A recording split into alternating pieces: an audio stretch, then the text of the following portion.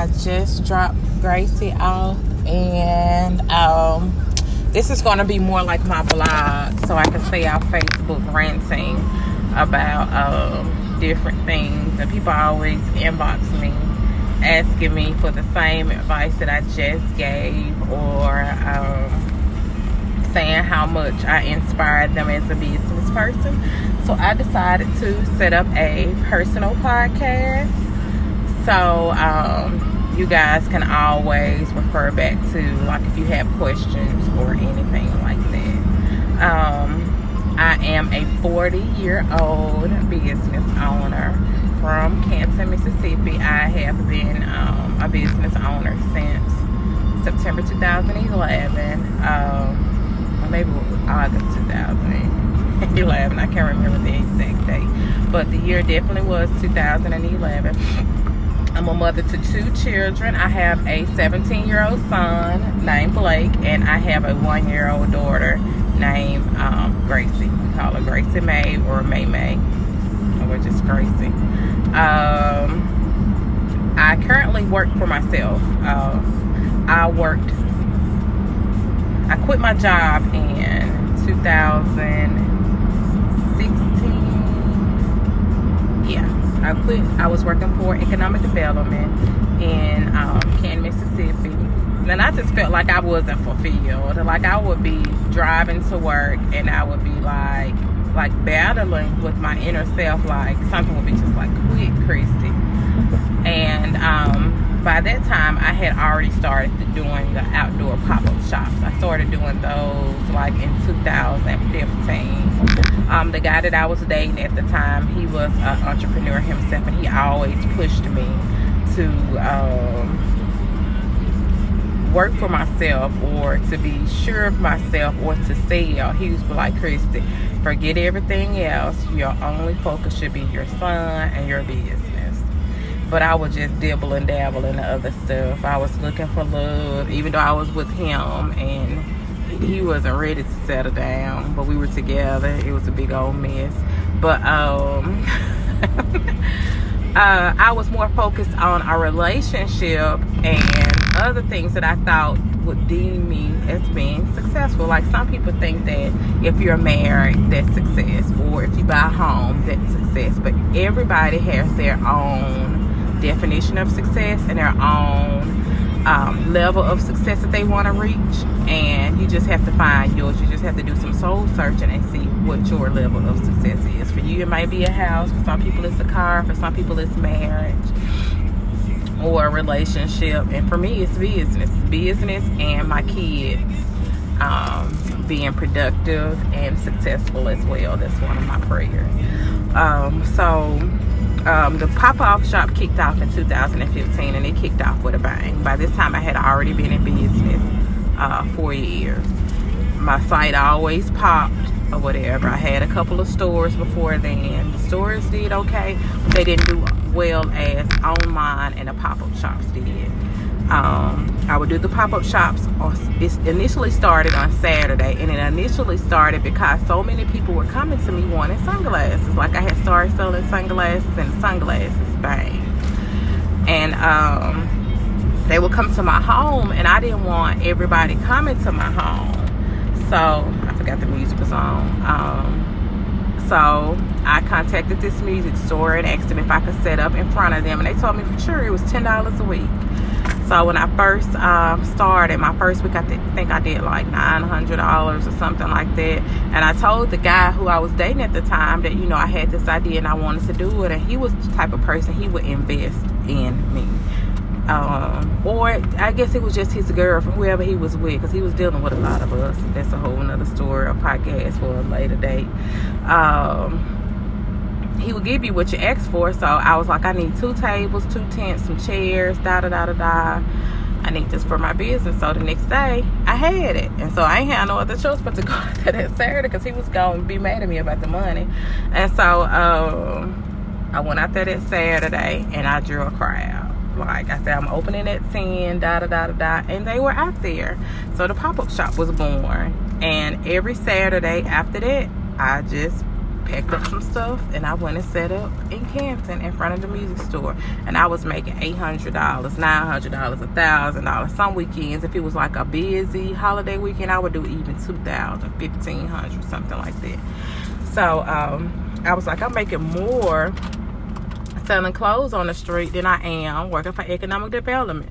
So we had got a new director at this time, and I was promised something, and they kept telling me, wait till the new director come, and we're gonna give this to you. So when a new director came, I went to him and I was like, do you see any future with me, you know, getting this position or whatever? And he was like, I got to see if you're a great fit for it. And that kind of did something to me. Like, I've been here a year and something, and you got to see if I'm a great fit for it. They didn't tell you like how good of a employee I am, how if you need me to come early or stay late, I'm always there. They didn't tell you that. And so when he said that, it just did something to me. So I went to my desk, typed up my letter of resignation, and my last day there was October the 31st. I don't think it took me 3 or 4 days to finish out my last few days there. So after that, I was on my own. And I was scared. Like, I didn't know how things were going to turn out. I ended up getting pregnant my first week off or whatever. But I didn't know how things were going to turn out. But I just kept going. Like, no matter what life throws at me or what adversities that I have, I always keep going.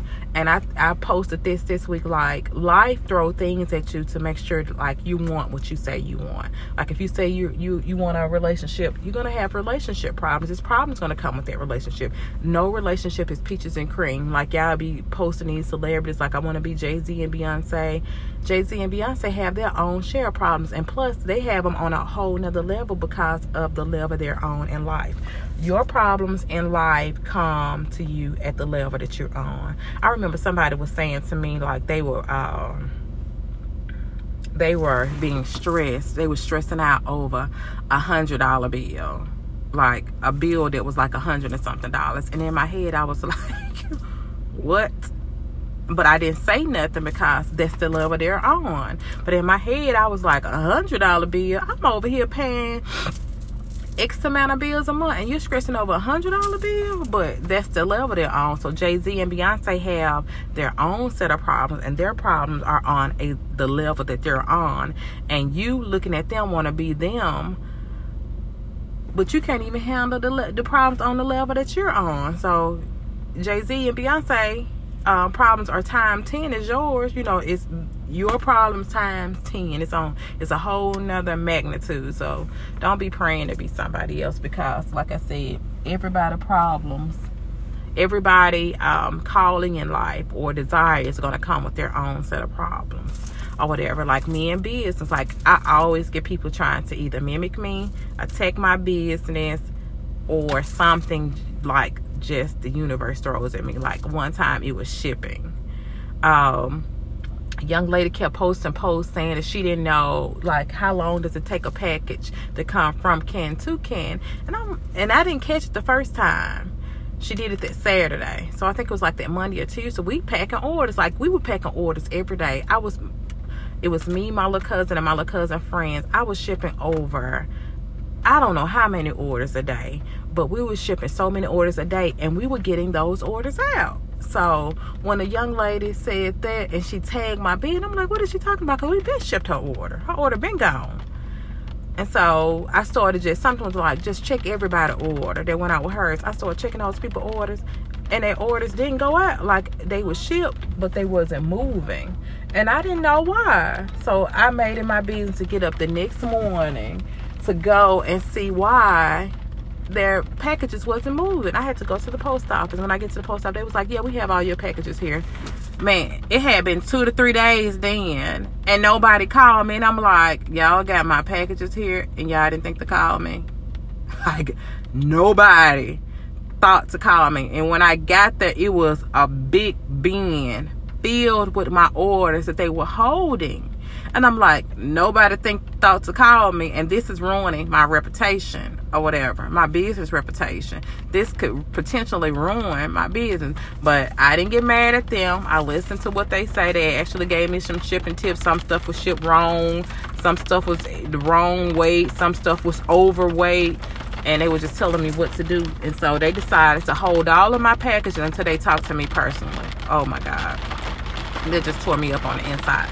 And I wanted to go live and post and go live and show this young lady that I had her package, that her package actually did ship. And it wasn't me, it was the post office, but I didn't. Like, sometimes it's better off not even explaining your side of the story.